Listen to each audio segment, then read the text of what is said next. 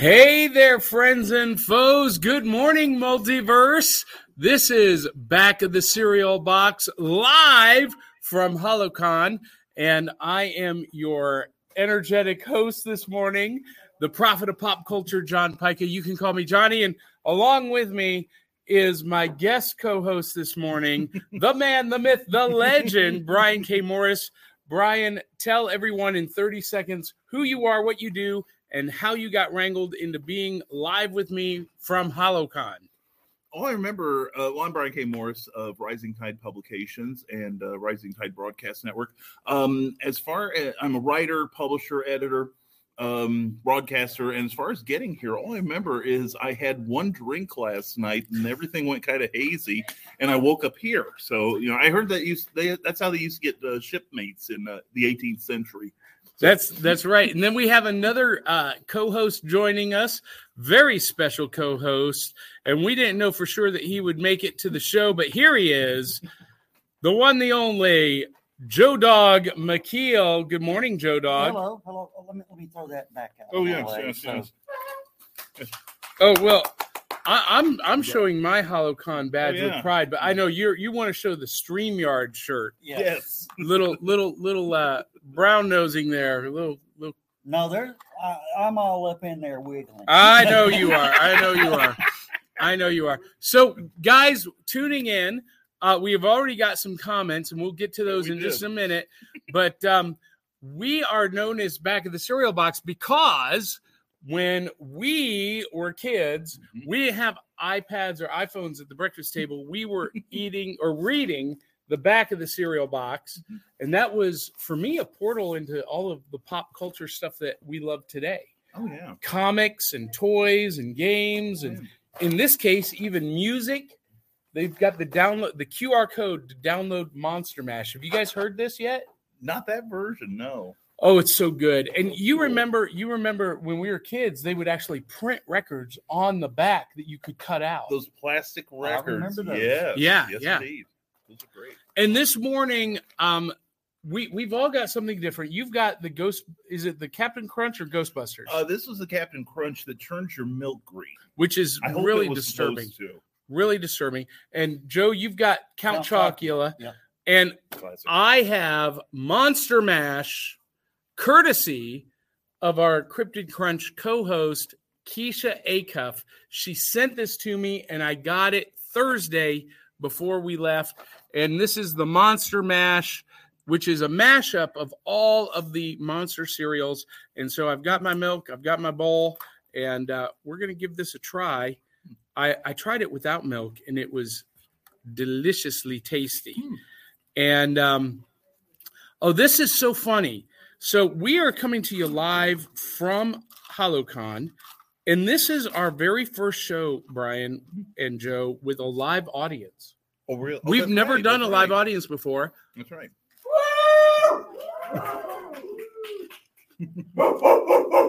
But look at this. Yes. A comment from Carl Witzman, live, watching this in person, first to like. And he's right over there. Now, here's the dangerous part. We've got a live audience, which means these people could comment and interact and interject at any time. We might have some crazy wackadoodle like run through the set behind us. Oh, speaking of which, that's Greg Jones of the League of Impossibilists. That was such a mistake to mention that. Anyway, so, gentlemen, we are live. Oh, hey, we got Dave Mattingly saying, good morning, Halloweenies. Good morning, Dave. How did he know it? Never mind. And Carl says, Aunt Donna said hello as she eats her cereal. Aunt Donna, what do you got?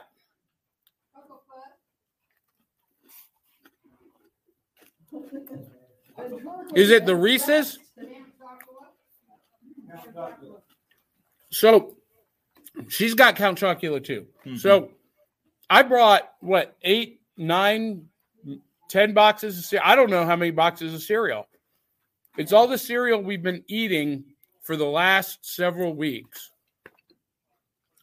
Not 8. You did 5 and 3 instead of 4 and 4. That's interesting. What does that say about someone who counts that way? I don't know, but technically we have 9 because we did not count. I don't believe Greg counted that. That's right. Okay. So that's all right. 9. Ted Davies Artistry says, Donna. And Donna looks horrified. There's 2 Donnas. We have to clarify: Aunt Donna or my Donna. Oh, Aunt Donna. Now this is a family friendly show this morning, but did that moonshine have any effect on you last night at all?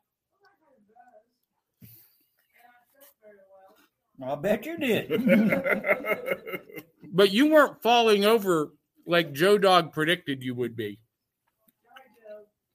That means, Joe, that Aunt Donna is made of sturdier stuff than you. Well, I had one of my security guys say earlier that he wasn't a religious man, but he just witnessed a miracle as she walked by. Mm-hmm. That's funny. He has never seen anybody drink that much of that stuff and still remain upright. Well, I don't think a lot of people, like we said at breakfast, I don't think a lot of people appreciated how much some of us do our practice in the off season. Hey, I'm retired. All year round off season. Now, I see Velma Dinkley coming into the room, and I see a Powerpuff Girl. Now, that's what I said. So, everyone who's coming in, joining us live, the first seats across the front have free comics for anyone who want them. So, if you want to move up to the front row, those are yours. So, I put out, I think, 10 for the first 10 people who arrived. And those are for you. Get you one, Damien. That Archie's good.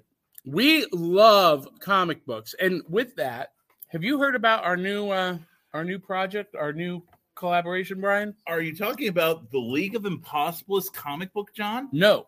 Oh, a new one. Newer than that. Yes. Cool. I am talking about this. Comic Books for Kids provides comic books to kids in hospitals and cancer centers across the U.S. It's a place where we can all work together to make sure every child has a comic book. 100% of all proceeds go towards the kids. It's about making a difference, and while they're in the hospital, allowing them to fly like a superhero, battle dragons, or rescue teddy bears. We are in every state in the country and now support over 160 hospitals. Every month, we add more. Visit cb4k.org. And we highly recommend you check out Comic Books for Kids. They are an amazing organization. They deliver comic books to kids in the hospital. I think it's beautiful. That is really great. Well, we got hooked up with them because we were going to do that ourselves as Back of the Cereal Box, as the League of Impossibilists.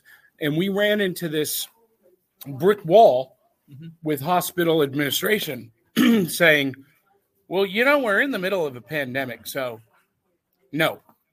But these guys were already doing it, and they actually just ship them to the hospital, and then the hospital distributes them to the kids. So it's and they're in 160 hospitals. That's cool. So we are now partnered with them and promoting them, and when hospitals let us go back live, we're in place to help them out. Oh, that's beautiful. So that's great. Yeah, and we've got hosts and co-hosts in 6 cities: Nashville, Memphis, Indianapolis, Hampton Beach, Virginia, Winnipeg, L.A. Nice. That's 5. There's a 6th somewhere. Nashville. Oh, Milwaukee, Wisconsin. Oh, okay, yeah. All right. So you're actually international. That's beautiful. Good. That's super. That's super. I love seeing the creative community come forward and help those in need. I think it's a good thing. Yeah. Hey, Aunt Donna, Our friend Dave Mattingly says, Donna, the prima donna. Are you a prima donna? I don't think you are. No. But she's got beautiful green hair. I love it. Love it. Love it. But Ted Davies does say, Aunt Donna, LOL. Is that your new nickname? Or has that always been your nickname?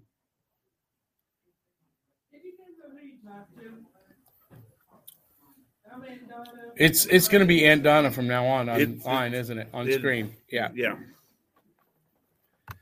And Carl Witzman, who's sitting right over there, back of the cereal box has now pushed Aunt Donna's blood sugar to over 150. This could get scary. No. That was the moonshine. Yeah, take a few drops of moonshine with your cereal. That should level you out.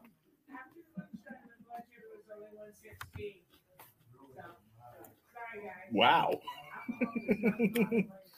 Jeff, I think you've got a challenge here. No, actually most of the people who really hammer the stuff do not wake up with a hangover. I didn't.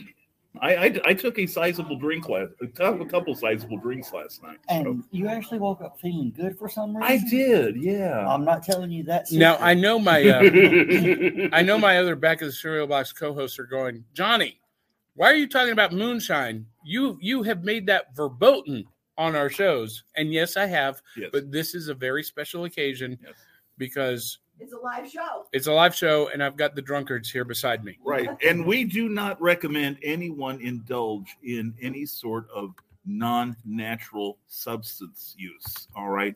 We here at the back of the cereal box only want, like sugar, processed sugar, and other, glutens. That's what we stand behind. And that's for a better America. You're welcome. Well, it is time for our fan favorite segment. Yes. New loot. And I know that you don't have anything with you. I didn't give you a heads up. But yesterday on the way here, I had to swing by. Had to swing by Battleground Games and Comics here in Dalton, Georgia. Yeah. I did a little live yesterday from Battleground. Phenomenal shop. But what blew me away was not their comic selection. That was a little bit lacking. But their games and their action figures. Ooh. Brian, it was like walking into the Toys R Us action figure section in the late 70s, mid 80s. Ooh. You remember those days? I do. When, and that's what it looked like in their store. It was unbelievable. And I picked up this Heir to the Empire Luke Skywalker Black Series figure. Nice. Isn't that packaging beautiful? That's gorgeous. I didn't notice until I got out of the store, though. It was a little bit damaged. Huh. I'm not gonna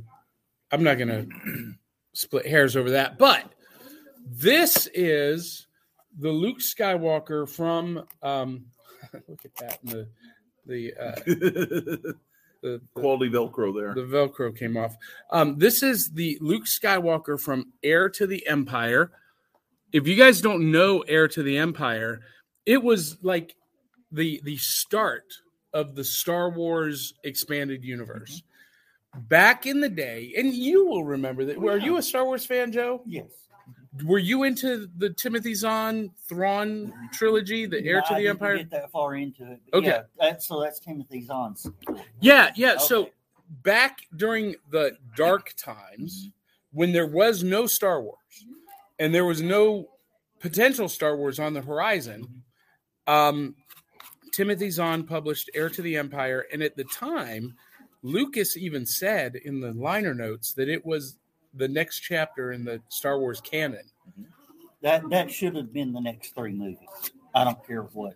I agree. What Mickey says, that should have been. Mm-hmm. Well, it introduced us to Grand Admiral Thrawn, Mara Jade. Yes. Which they still refuse to bring back into canon. That hurts. She was such a great character. Yeah, I can't figure out why they don't do it. Well, I know why they don't.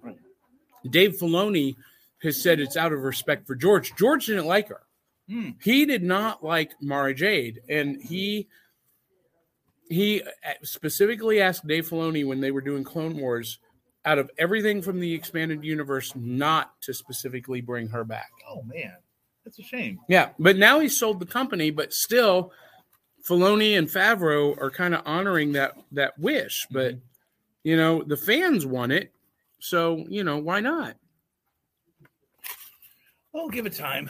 I'm sure somebody's going to put like an Easter egg in some film, one of the films or one of the animated shows, and maybe we'll see Mara Jade, who was a wonderful, fully realized character. Yeah. And I'd have read like a whole series of books just on her alone. Well, there is. Well, yeah, there is, but I wish it was still ongoing. Yeah, they're just no longer canon. Now, this figure of Luke comes with a Ysalamiri. You guys remember what that was? The Ysalamiri, and I think they have been reintroducing canon. Grand Admiral Thrawn had found these tree worms, these almost like caterpillar type characters that negated the Force. So he would wear one around his neck, and his top level what do you call them? Officers would wear them around their necks, and that way they would be protected against Luke Skywalker, and more importantly, Mara Jade, and even more importantly, the clone of Master Jorith Saboth, who, by the way, was teased in the finale of the Bad Batch. The Clone Wars Bad Batch animated series on Disney Plus. The last episode, they went to the planet where the clone of Jorith Saboth was. So there is some thought that we may actually get an adaptation in animated form on Disney Plus. And if that happens, ladies and gentlemen, we will get Mara Jade. You can't tell that story without Mara Jade. That's true. Don't challenge them. Besides, we need to see the internet blow up. This is not the update you were looking for. Well, whoever dreamed that we would get a live-action Ahsoka Tano? Now, did you watch The Mandalorian? No, I didn't. I don't subscribe to any of the streaming services because I like to get things done. Otherwise, that's where I'd be all day. Brian K. Morris. It's tax deductible for broadcasters. Honey? No. Madam Executive Producer? Heck no. $6.99 for Disney Plus. Goodness no. That's $6. Let me rephrase this.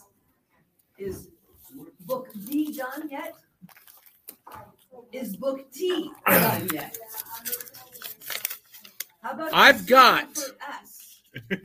got right here in my hot little hands $10 that I am willing to donate to the Brian K. Morris Disney Plus Fund. Oh, if I didn't get enough, okay, you don't get it, hon. There you go. Thank you. Get 1 month, watch The Mandalorian, the MCU shows, and the Disney Plus Star Wars animated shows, and be done. And then you cancel it. After Hawkeye. No. Wait until after Thanksgiving to watch Chris. This is just like real life. Oh. That was an early Christmas gift for I know. when I was a kid. You make me cry. Listen, so this is what happened to me when I was a kid. You want to cry? Okay. Oh, sure. Now, there was a time when I grew up dirt poor. Oh, yeah. And we didn't have – no, that's not the story. We'll cue you for the tears. My parents didn't have money for anything. Mm-hmm. It was not a long period. It was a brief period. But we got, like, the best Christmas ever. I think I was, like, 8 years old. Mm-hmm. And it was a huge Christmas. And then the next morning, my mom said, okay, you can keep one thing. Ooh, wow. We got to take the rest back. Mm. Oh, wow. Yeah. Well, you know what I ended up keeping? What'd you keep? This is going to surprise a lot of people. I ended up keeping the Wonder Woman 12-inch doll. It was the Linda Carter Wonder Woman. I was in love with Linda Carter. Who wasn't? I know, weren't we all? Listen, I learned how to kiss a girl with Linda Carter. Ooh. The poster on my bedroom wall. I'm just saying. You remember that poster, right? Oh yeah. She's doing the pose. Oh yeah. Alongside Farrah Fawcett. Oh yeah. Still have my Farrah Fawcett. Do you really? I really do. Yeah. Somewhere in the basement, all rolled up, but it's down there. So all of the people watching are like, who? Farrah who? Oh, we've got some comments. I bet we do. Oh, so Andrew Milden makes the point that you can get 1 month of Disney Plus for free, and then the second month I'm willing to pay for. I'm just saying. And Ted Davies says, "Fund Brian's Disney campaign." There'll be an Indiegogo address for you all at the end of this show.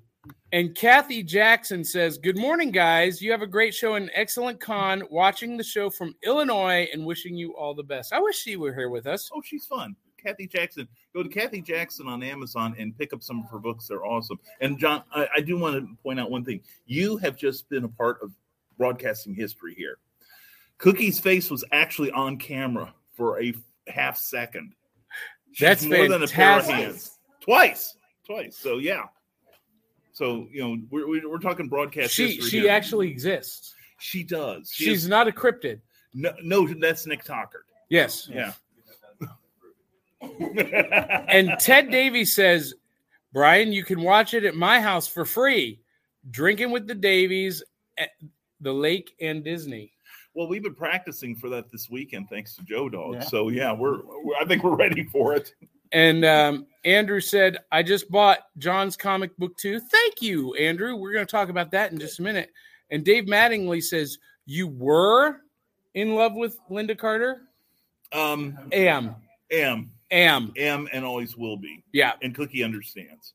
And have you seen her lately? She's 77 years old, and she refuses to age. What is she taking? There is a copy of her poster in her attic. Oscar Wilde had a book about this. Okay. Oh, yeah. Joe Dog, are you a Linda Carter fan?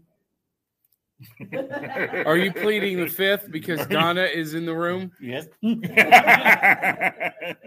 Does she have a pulse? Is she not on your hall pass? Nope. No. Poor Joe McKeel. When can we throw a spoiler? Since the movie's like a year and a half old now. Yeah, sure. about Linda Carter. Yes. Yeah, sure. In the Wonder Woman, the last Wonder Woman. Yeah. 84, yeah. When they just showed the scene and just showed the eyes, I went, "Oh my." There, you can't hide those eyes. Oh my God, no. I knew exactly who it was. I'm going, no way.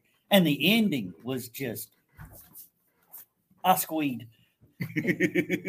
Actually, that post-credit scene was the only good thing about that movie. Yeah. It was worth seeing the movie for that. Yeah. Wonder Woman 84. Have you seen that? Do you go to the movies? Let's see. The last one was the jazz singer. I understand they now have color and synchronized sound now. But no, we actually picked up Wonder Woman 84 this week on DVD, and Monday when we're recovering. Wait. Did you say DVD? Yeah. Do they still make DVDs? Yes, they do. And somewhere they probably make beta, and somewhere they probably make a Betamax version of that. We're going to see if we can latch onto one of those. But yeah, the 12-inch laser disc. I'm thinking too. But no, we're gonna have a post Hallowcon celebration at home, and we're gonna watch that movie. All right, that's very good. That's very cool. I sort of got to interject. What is our stand for the 12 hours of Nevermind the Furthermore? Oh well, we were assisted by Russian bots in getting our subscription numbers up, but since then, how do you know that? Because when Andrei Olashenko is subscribing to you right after Pavel Ozachasko, you kind of get a feeling that when it's in that I don't remember the name of the Cyrillic. Thank you. When it's all 27 letters and all but 2 are in English. Well, now see, okay. So here's the fun thing: when I advertise the podcast on Google and run Google ads, I pick up international users all the time. Oh, we do too, because we do have an international audience. Several of our viewers are from overseas, mostly Great Britain. But somehow the Russians have found me, and I thought, this is a time for détente. Just like back in the Nixon days. Remember, only Nixon could go to China. Maybe I should work on China next. That may be my next goal. So Carl Witzman just posted a comment. I just bet he did. These guests are fine, but where are Dee and Kelly? Good point. That is a good question. Yeah. As much as I love Brian and Joe, Dee Barty is doing photo shoots all weekend. She could not come down with me. And Kelly, listen, this weekend, this makes me a little bit upset with Kelly Gettner. She was in Metropolis this week, 2 hours from me, and didn't tell me. I had to find out on Facebook. I could have gone up to see Kelly, or conversely, had her come down to Nashville, 2 hours south. Kelly, Dalton, Georgia is not that far away. Come over. Someone's going to get a spanking. I know. So speaking of picking up DVDs, Brian. Yes. We're still in new loot, ladies and gentlemen. Yeah. I picked up this Blu-ray of Justice League Injustice. This is the newest movie from the DC universe. Came out this week. And I do Blu-ray, not DVD. I'm a little bit of a snob on that. I never was until I got the Blu-ray of Dick Tracy. Yeah. And when I saw the remarkable difference, that movie, the way it looked and sounded on Blu-ray compared to DVD, I was sold. I've never bought another DVD after that. Well, in all full disclosure, we bought the DVD Blu-ray combo. And I can guarantee you now, 20 years from now, that DVD will be virgin territory. Joe's got to jump out for a minute. Greg, you want to jump in and torment our audience, like traumatize them? Look here. This is Greg Jones from the League of Impossibilists and Saturday Productions. You have seen his face on our League of Impossibilists Facebook page, and in the comic, he is Deacon the Weresader. Oh! And listen, this is not an act. He is every bit as weird as you think he is.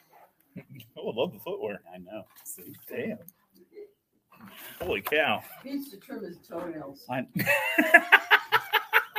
do like my dogs.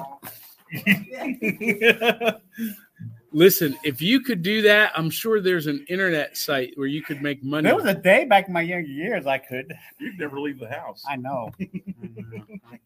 Jeez. Family friendly, I'm sorry. So I want to acknowledge a new fan, Harv Witt. He's watching, and he says, I can't believe Disney disavowed the extended universe, the Star Wars EU. Well, they had to. Really? Yeah. So did you saw Force Awakens? Yes. And have you seen the other movies in the new trilogy? I don't think we have. Actually, it was one of those things. 1, 2, and 3. Yeah. We saw 1 and 2. Yeah, we saw 1 and 2. And no. These are 7, 8, and 9. We are kind of like, there's 6 movies. Actually, there's like 4 and 2 halves movies, as far as I'm concerned. There's that. We liked 4, 5, and 6. All right. So 3 was really good. I liked 3. I love 1. I love The Phantom Menace. Phantom Menace is one of my favorite Star Wars movies. Okay. And Rogue One. I like Rogue One. In this order, my favorite. Mm-hmm. Empire Strikes Back, Rogue One, Phantom Menace. Mm-hmm. And people, rail on the Phantom Menace. They diss on it, but I love it. I think visually the aesthetics are amazing. Mm-hmm. The new characters like Qui-Gon Jinn. And yes, I love Jar Jar Binks. Yes. Do you know why? Why is that? Because other than the fact that Jar Jar is awesome. He really is. He made my kids Star Wars fans. Oh, nice. And anytime that can happen, I'm like, he's an epic character. Agreed. So, anyway, the new trilogy, episodes 7, 8, 9, they Kathleen Kennedy felt, and Pablo Hidalgo felt in their ultimate wisdom that they could not carry the saga forward with all of the baggage of the expanded universe. That there's no way that they could live up to those stories because they would have to leave something out. And the only choice they felt they had was to just wipe it clean. So we lost Heir to the Empire and that whole trilogy as canon and all of the novels, like 22, I think, novels. There were a bunch of them that were considered by fans to be canon. Right. George Lucas never considered them canon, by the way. He, in an interview, said, well, they're cute little stories, but they're not my story. Yeah, because they had good dialogue in them. Yeah, I can understand that. Oh, considering he kind of sold his stories anyway. Well, but he has now. He has now. But this is before he sold the company. But so they were like, we can't deal with all of this, so we got to start from scratch, and they just wiped it out. Now, Dave Filoni and Jon Favreau with Clone Wars and Rebels and now The Mandalorian, they have found ways to bring back the most loved pieces of the expanded universe and to incorporate them back into mainstream canon, which has been, we just don't have Mara Jade yet. But so where was I going with that? So that's why they did that. This is kind of how the show goes, folks. For I those of know you watching about stream of consciousness broadcasting. Oh, that's why I was asking that. Harv Witt asked why they disavowed it. That's why. Oh, and you were about to talk about Injustice. Yeah, the brand new. Do you know anything about this, Brian? Yes, I do, and it's based off of a series of video games involving the DC characters. Which, by the way, I play Injustice 2 every day. Do you really? Yes, I do. He can play video games, but he can't watch Disney Plus. No, he does not have permission to be playing video games. Oh, I may be in trouble when this broadcast is over. Did you just admit something that you shouldn't have admitted? Yeah, probably. Well, it's been good to know you, John. You play Injustice every day. Yes, I do. And I've not played it. I've not read the comic. I've only seen the trailer for this movie. Yeah. And so I know the concept is that Superman basically changes his philosophy and decides that the only way to really bring peace to the world is to control the world. Exactly. Yes. And he basically sets out to take over. Yes. And the heroes and villains set up factions to either cooperate with the new regime or to resist it. And I've read the comics. The comics are brilliant. They're written by Tom Taylor, who is currently writing Superman, Son of Kal-El. Yes, that title, folks. And which we won't go into here. But no, the graphics are brilliant on it, and the storyline is very engaging. So maybe I need to pick up Injustice, the comic series. Definitely. Because I'm not into video games anymore. I was when I was a kid. Yeah, same here. This is one of the few I do play. The very few I do play, Madam Executive Producer, but no. The story, I think she's putting a hex on you now. She's making hurtful gestures. Yeah, that's not cool at all. But at least she's using more than one finger on this one. But anyway, but no. I can't say enough good about the Injustice comic book, and I have this thing about the DC animated universe. I like the original stuff. But since I am a voracious reader of comic books, why am I paying again for the same story? Now, yes, it is kind of cool when the animated shows literally take the pages of the comic book and translate them into moving images. But by the same token, they don't always pick their best material, in my opinion. All-Star Superman was great. Although they skipped like 6 issues. Okay. In the animated, but it was still a brilliant show. Yeah, I'll take it, brother. So thank you. All-Star Superman was Grant Morrison, right? Yes. And Frank Whiteley. Yeah. So neither one of those creators I really enjoy their work. Is that right? Yeah, I don't like Grant Morrison's writing hardly at all. I understand. His Justice League was interesting. Mm-hmm. You know, where do you want some, Greg? You want to go get a book? No. Anybody who wants some Monster Mash, come get it. I'm going to have would you like some milk? No, if you don't mind. Thank you, sir. Thank you very much. Look at me being a servant. That looks good. A good leader. Is that enough? Yeah, that's fine for me. Thank you. A good leader is always a good servant. I like how you pour that milk. That's very stylish. Yes, Very well, good. you know. Yeah. You're welcome. All right, we got some more comments. Drew Milden says, look at these nerds. Bye-bye. Nerd alert. Are you gone? Okay, Greg is leaving us. Thank you for being with us, Greg. Thank you, Greg. Joe's jumping back in. Joe is coming back in because We'll get a jump. and Dave Mattingly says Joe's like all love to Rogue One. Have you seen Rogue One? Mm-hmm. Yeah. Yes. Did you like it? Yes, I did. Yeah. Very much so. And Drew Milden says, wait, they are bad nerds, actually. Nod nerd alert. Wait, who are you talking about, Drew? And Dave Mattingly says, air today, gone tomorrow. Talking about Heir to the Empire and the expanded universe. And Andrew's taking issue with you. Wait, he's playing video games every day.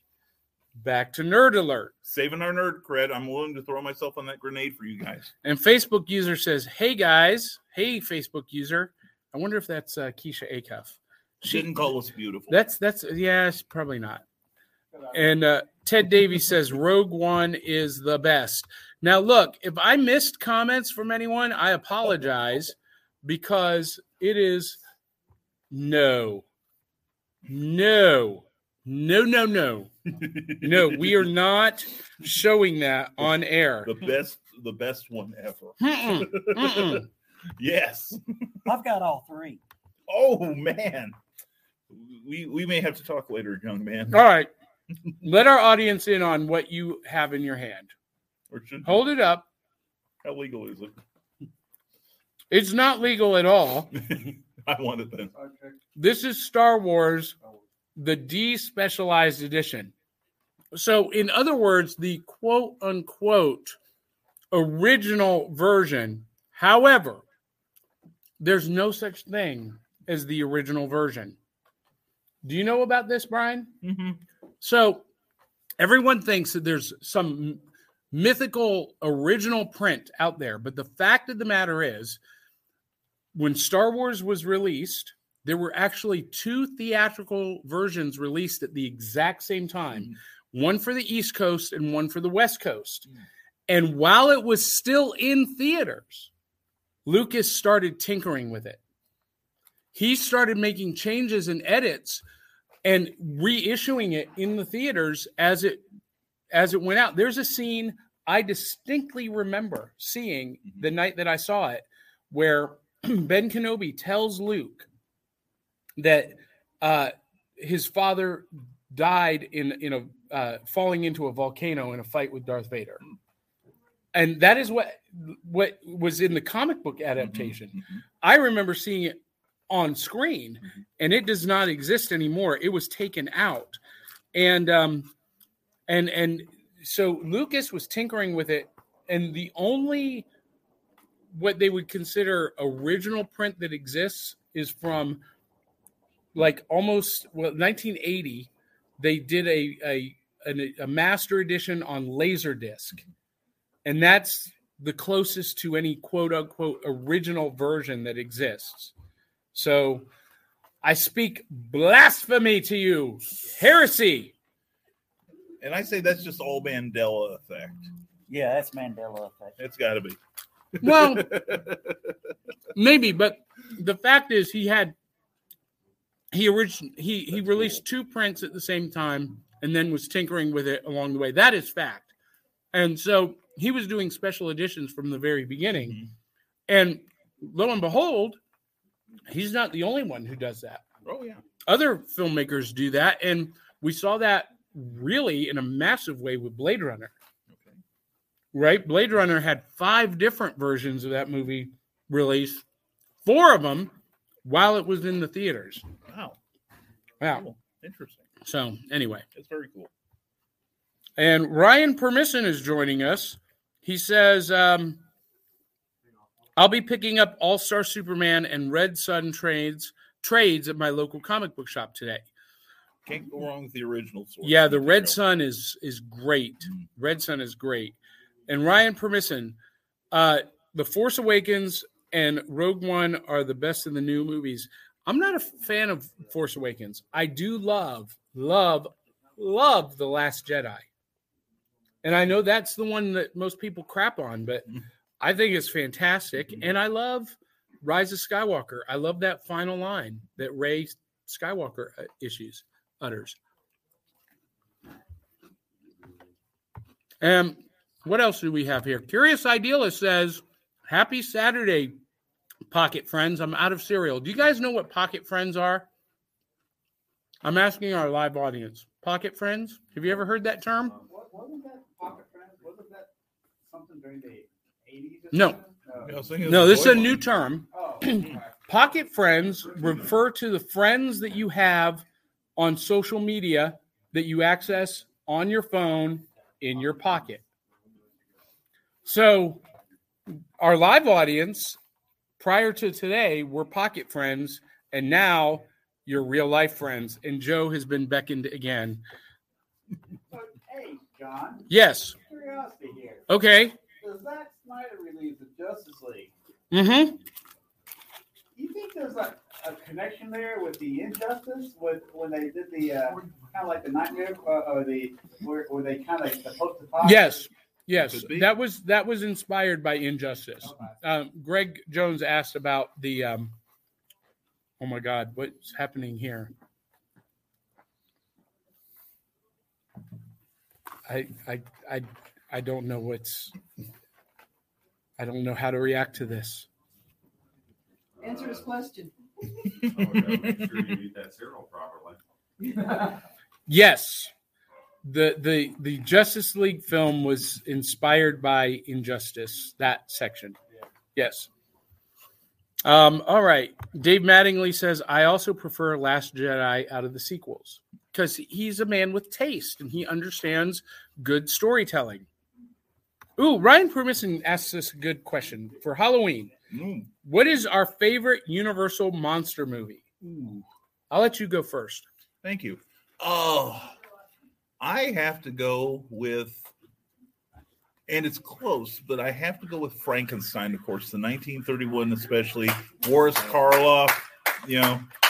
There is a reason why Boris Karloff was a working actor all his life and took a variety of roles because he had incredible talent. And you see it all in that first film where you feel for the monster. And he does it mostly through his eyes. And it's a strong script, great James Whale direction. Now, a close second for me is The Wolfman, because that's the prototype of the tortured paranormal, if you will. That's a lot of people credit Jekyll and Hyde for the Hulk, but I give a lot of credit to the Wolfman in that, here's a person, a basically good person who has a curse that they can't escape. Now, whereas the Hulk was able to turn it into positives, the Wolfman cannot. He is simply a killing machine, and Lawrence Talbot has to deal with it. And especially when you research the life of Lon Chaney Jr. about the addiction problems he had, and to see what powerful performances he still delivers as Lawrence Talbot, that he's a close second for that reason. Although you can't ignore any of them. Dracula and the whole Universal realm. That's what I grew up with, and that's what I still love. So mine is a weird choice. Okay. Mine is Abbott and Costello Meet the Wolfman. Wolfman, and you don't hear Wolfman very often. Well, that had all 3 of the characters in it. Mm-hmm. Dracula, Frankenstein, and the Wolfman. However, I can't remember. It's either Dracula or Frankenstein was not played by the original actor. It was played by a different actor, and I can't remember which one. Bela Lugosi was in Frankenstein. That was his second and last appearance as Dracula. Who had played in several, some other commercials and stuff later on when the original done. Right, and Glenn Strange went on to play the bartender in Gunsmoke. Oh, there you go. That's interesting. Yeah. So Dave Mattingly says, "Silly rabbit, tricks are for squids." I'm just hip enough to know what this is. Now I know. And he also says Universal movies, The Wolfman. Wolfman, yeah. But you know what I love about that Abbott and Costello Meet the Wolfman movie is that the Wolfman gets his redemption in that movie. Oh, that's right. He becomes very heroic.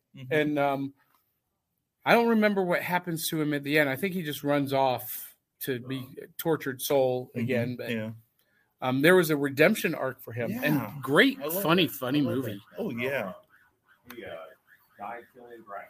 Oh, he died killing Dracula. That's right. It's been it's been a long time since I've seen it too. Yeah, I just recently there is a legacy collection of the Universal monster films, and Madam Executive Producer allowed me to purchase them. Thank you, honey.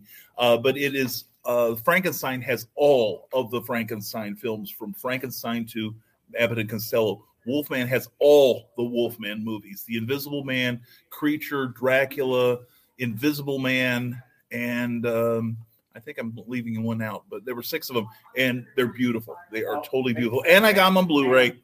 Phantom of the Opera. Phantom. Okay, thank you. A couple of related ones. Yeah. Related ones in that. Yeah. We've got a Universal movie monster expert in the audience. What is your name? Tom. Tom is giving us all kinds of great info on.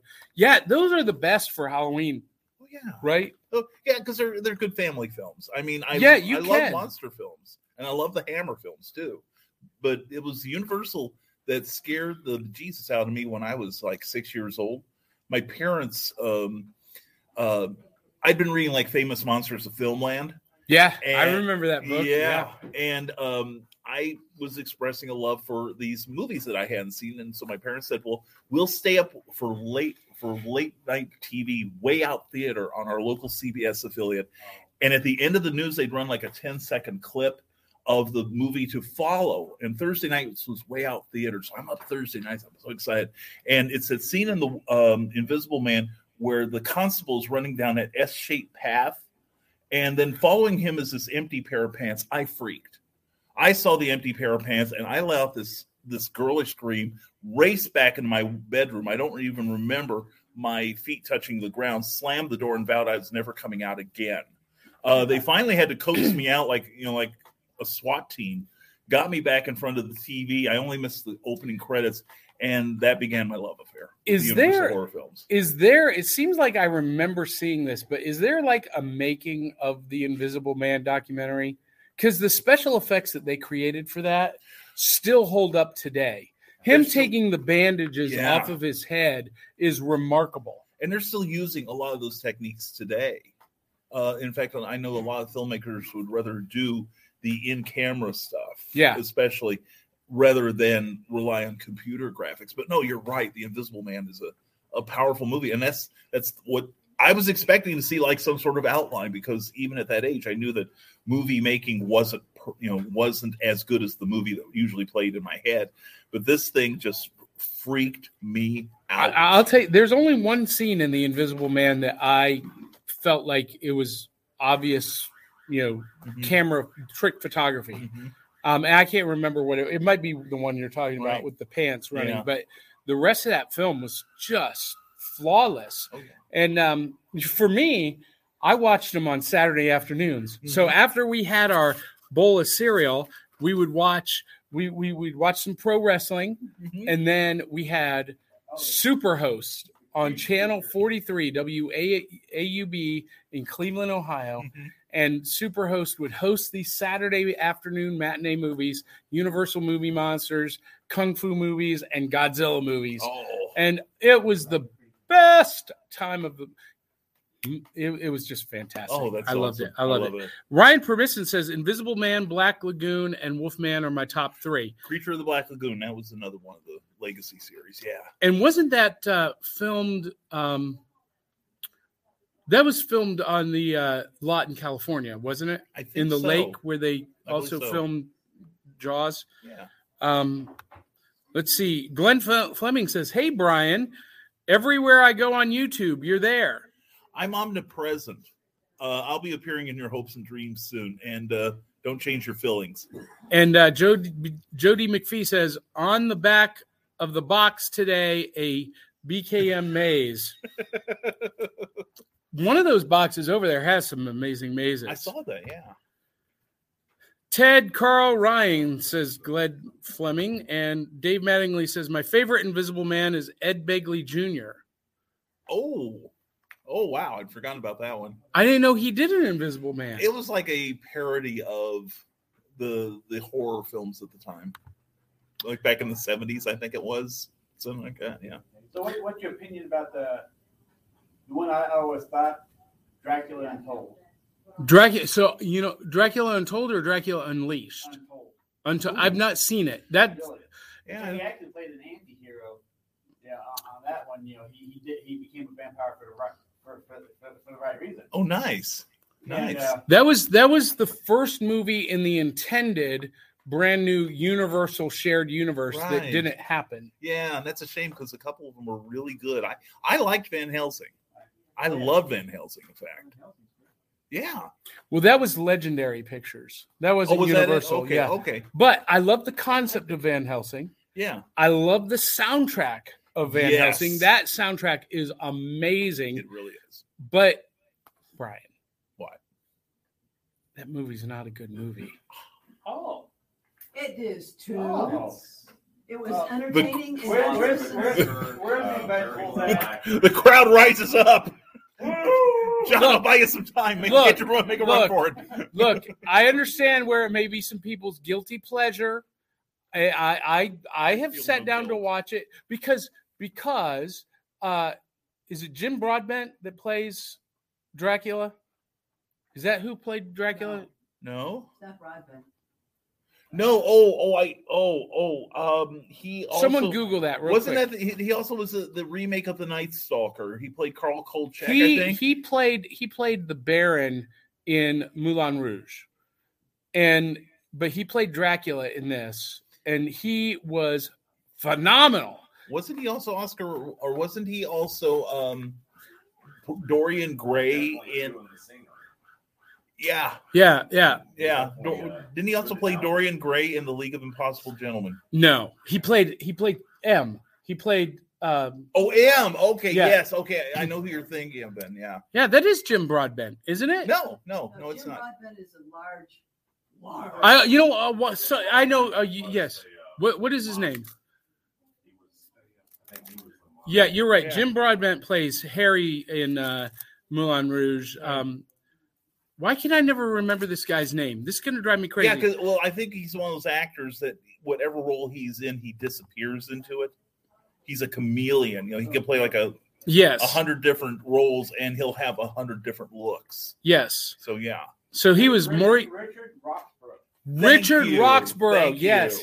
you. He played Dracula in Van Helsing. He was brilliant, and the whole film, the concept was great. The pacing was pretty good, but here's what killed it for me. The computer animation special effects were horrible. Mr. Hyde looked like a video game cartoon. Yeah. It was not. I understand that. And listen, Frankenstein monster having the agility of an Olympic gymnast and swinging across that big chasm from tower to tower. Just I checked out at that point. I was like, I don't buy it. And to me, that was more like the original Shelley novel, because in the Shelley novel, Frankenstein, the monster, I should say, the creature, as he's often referred to, is agile. He's fast. He's super strong. He is kind of like humanity on the next level. Okay. To be honest. So that's who that reminded me of. That's not too far from I, Frankenstein as well, too, though. But right. I, Frankenstein, he was all very human. Mm-hmm. all very human. I liked I, Frankenstein. I, Frankenstein was good. Although it has some pretty substantial pacing problems. Yeah. Because I fell asleep in the middle of that. And I don't fall asleep in movies. But I had to watch that over a course of 3 sittings. And that's a rare thing for me. I have 2 films that I have never seen the end. I've never even gotten halfway through them because I fall asleep. One is the 1976 King Kong.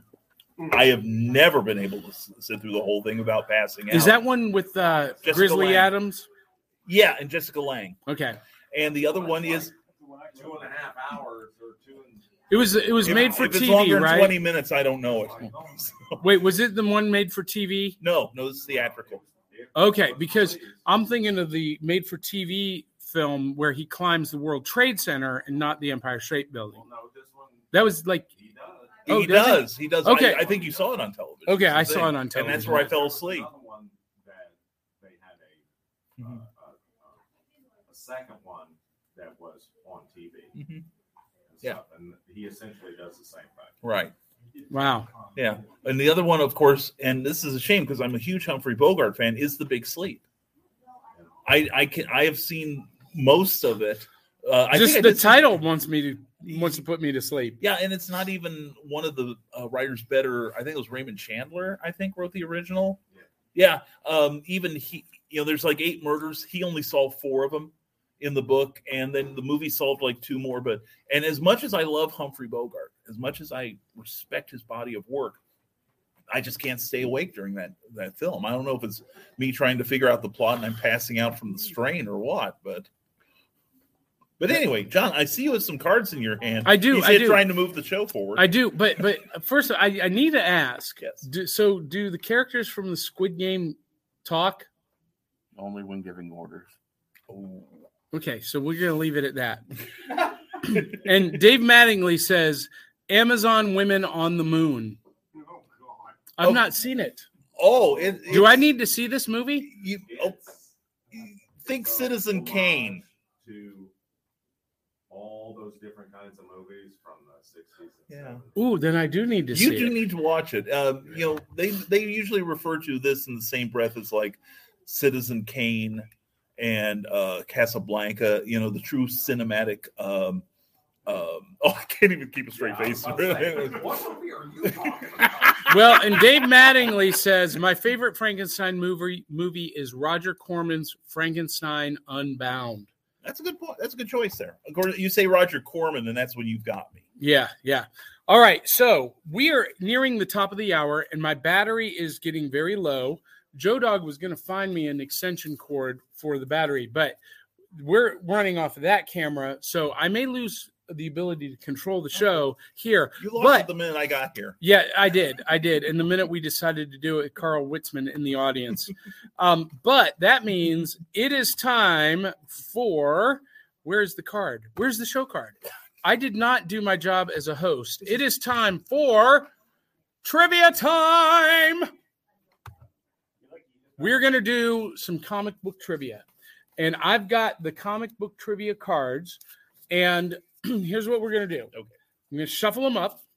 And I'm going to put a pile in front of me and a pile in front of you. Okay. And we're going to draw them from the top at random. And we're going to ask each other a question. And if one of us cannot answer it, we will throw it to the audience. Sounds good. I don't know if we have time. We don't. Well, oh no, we'll have to look at the answer anyway. I was going to say, well, we could try to guess it ourselves. But go ahead. All right. So the first one is, yes. What material is Captain America's shield made from? And I will preface this by saying this is a trick question. What material is Captain America's shield made from? I believe it's a blend, but the chief component is adamantium. What does it say? That is true. Yeah. In the comics universe, but in the MCU cinematic universe, It is.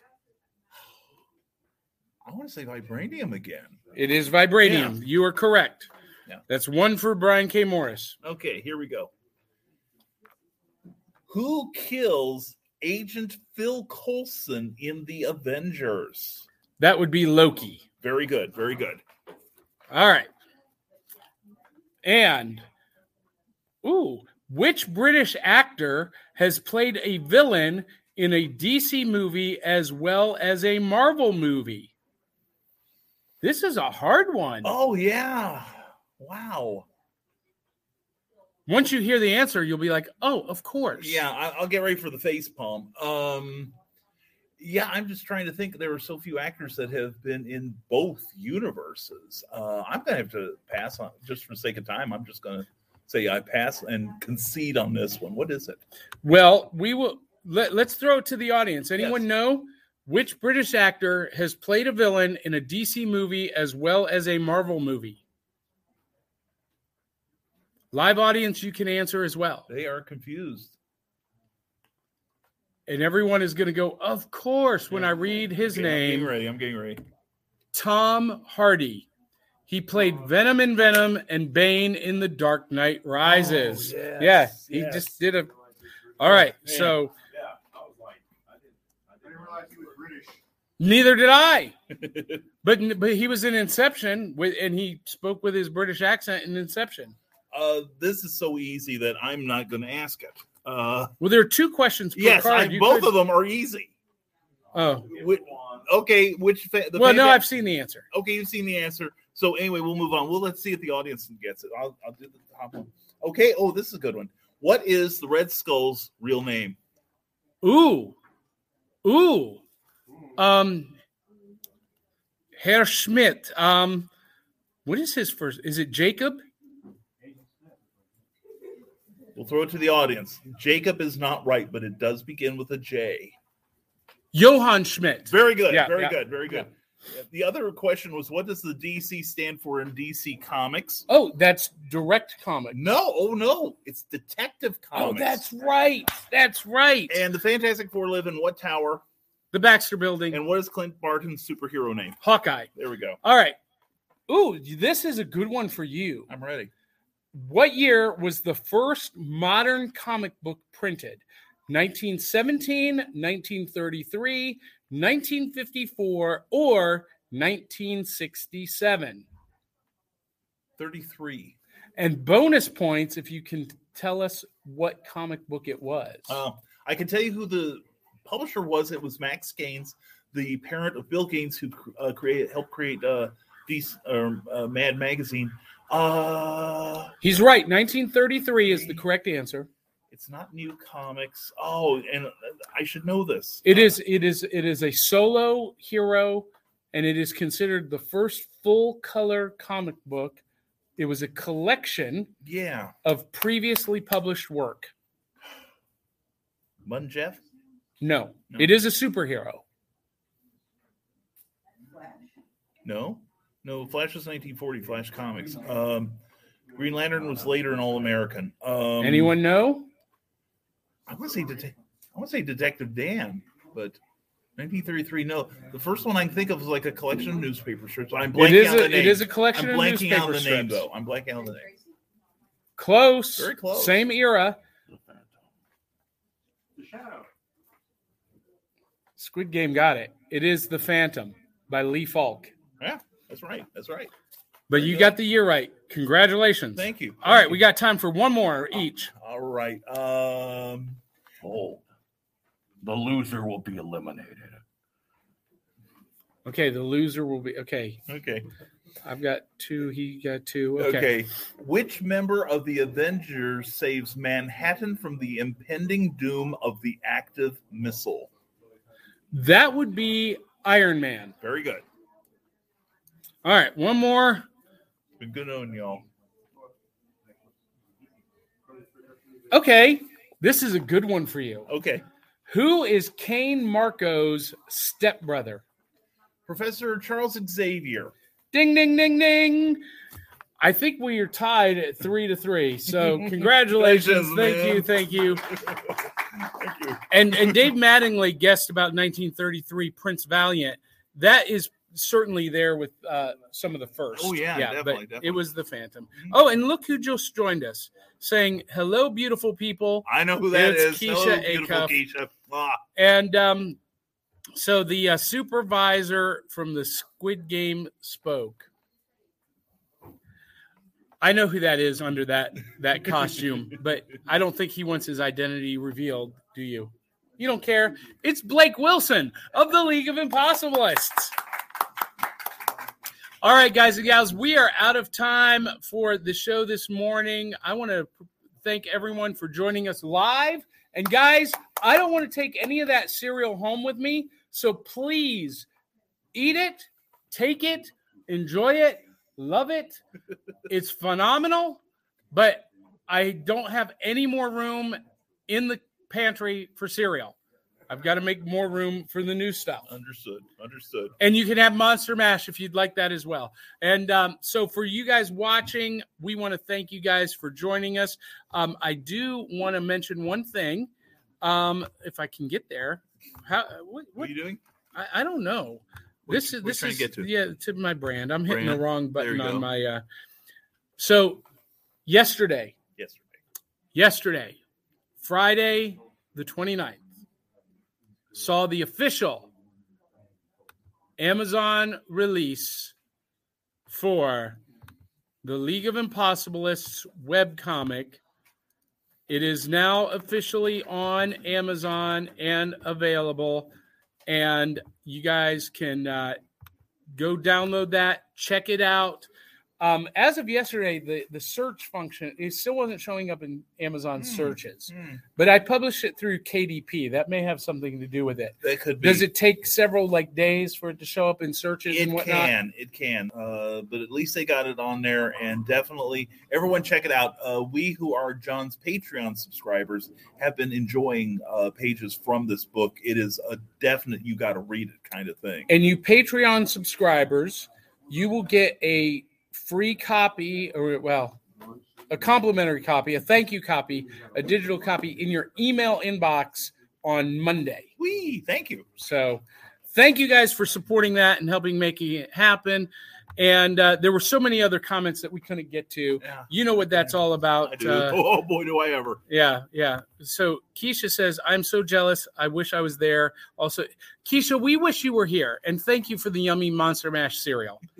So with that, ladies and gentlemen, we are going to sign out. Thank you, Brian K. Morris, for being a guest co-host this morning. Thank you. A lot of fun. It has been great. We've got to do this again sometime. Yeah, we do. And thank you, Squid Game Supervisor, and Greg Jones. He's gone. And Joe Dog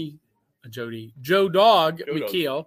Jody McPhee and Joe Dog McKeel. I feel your pain. Confused I do there. and have and still do. Yeah. So thank you guys for watching and tuning in. It's been a blast. And hopefully we'll be doing this a lot more in the future, live from events. And until the next time, we love you, mean it, and we'll catch you on the flip side. End broadcast.